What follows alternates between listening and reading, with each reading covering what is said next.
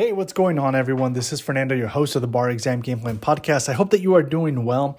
And today I wanted to connect with those folks who are currently in the process of figuring out their plan to retake the bar. One of the things that I want to have you think about and think through, because I've seen others successfully do this and I've worked with others successfully execute on this strategy, is a lot of times bar examinees will go for the really big price, right? And that's typically the bar exams that are really challenging, that are really difficult, right? And that's really good, right?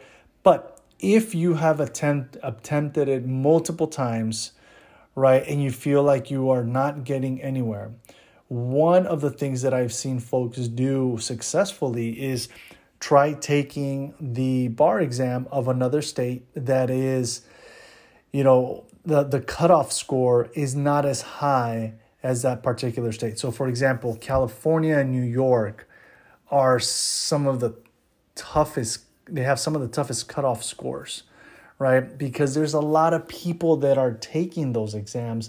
There's a lot of people that are vying to get into those jurisdictions, right? However, in other jurisdictions, the scores in order for you to pass, what might not be a passing score in California and New York could potentially be a passing score in other jurisdictions. So for the multiple choice, there is different passing scores that are required for different states. Same thing for the essays, same thing for the performance tests. So it is really important for you, if you feel you have been getting stuck, this could potentially be an opportunity for you to try taking, another state's bar exam, practice for some time, and then be admitted into the jurisdiction that you want to be as an attorney in the future, right? Now, this might not work, if you're unable to move to another state, or if you're unable to move cross country.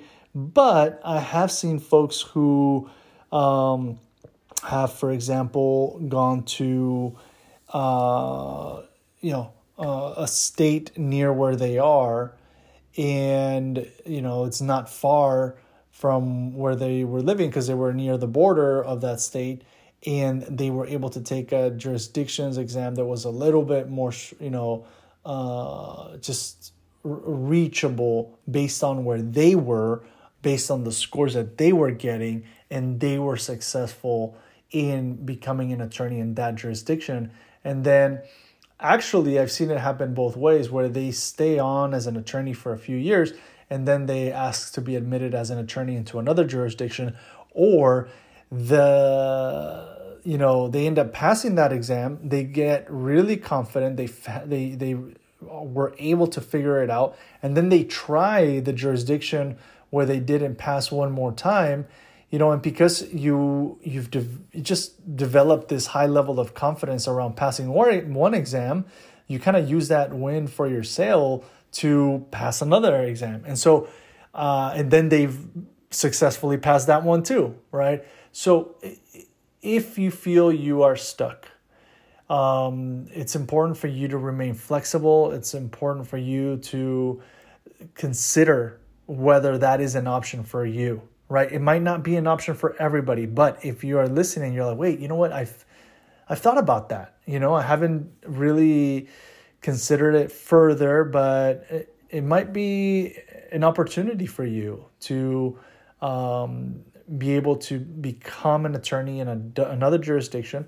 And then if you want to go back to that other, jurisdiction that you had been unsuccessful in, you could do that, right?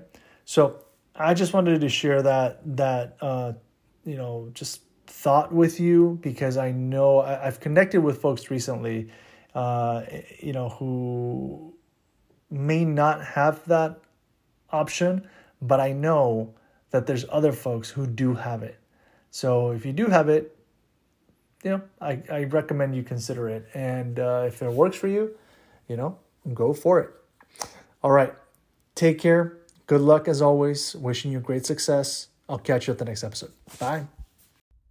This episode is brought to you in part by Juno, the collective bargaining group here to get you the best rates on your student loans. To learn more, go to barexamgameplan.info and click on the Juno logo.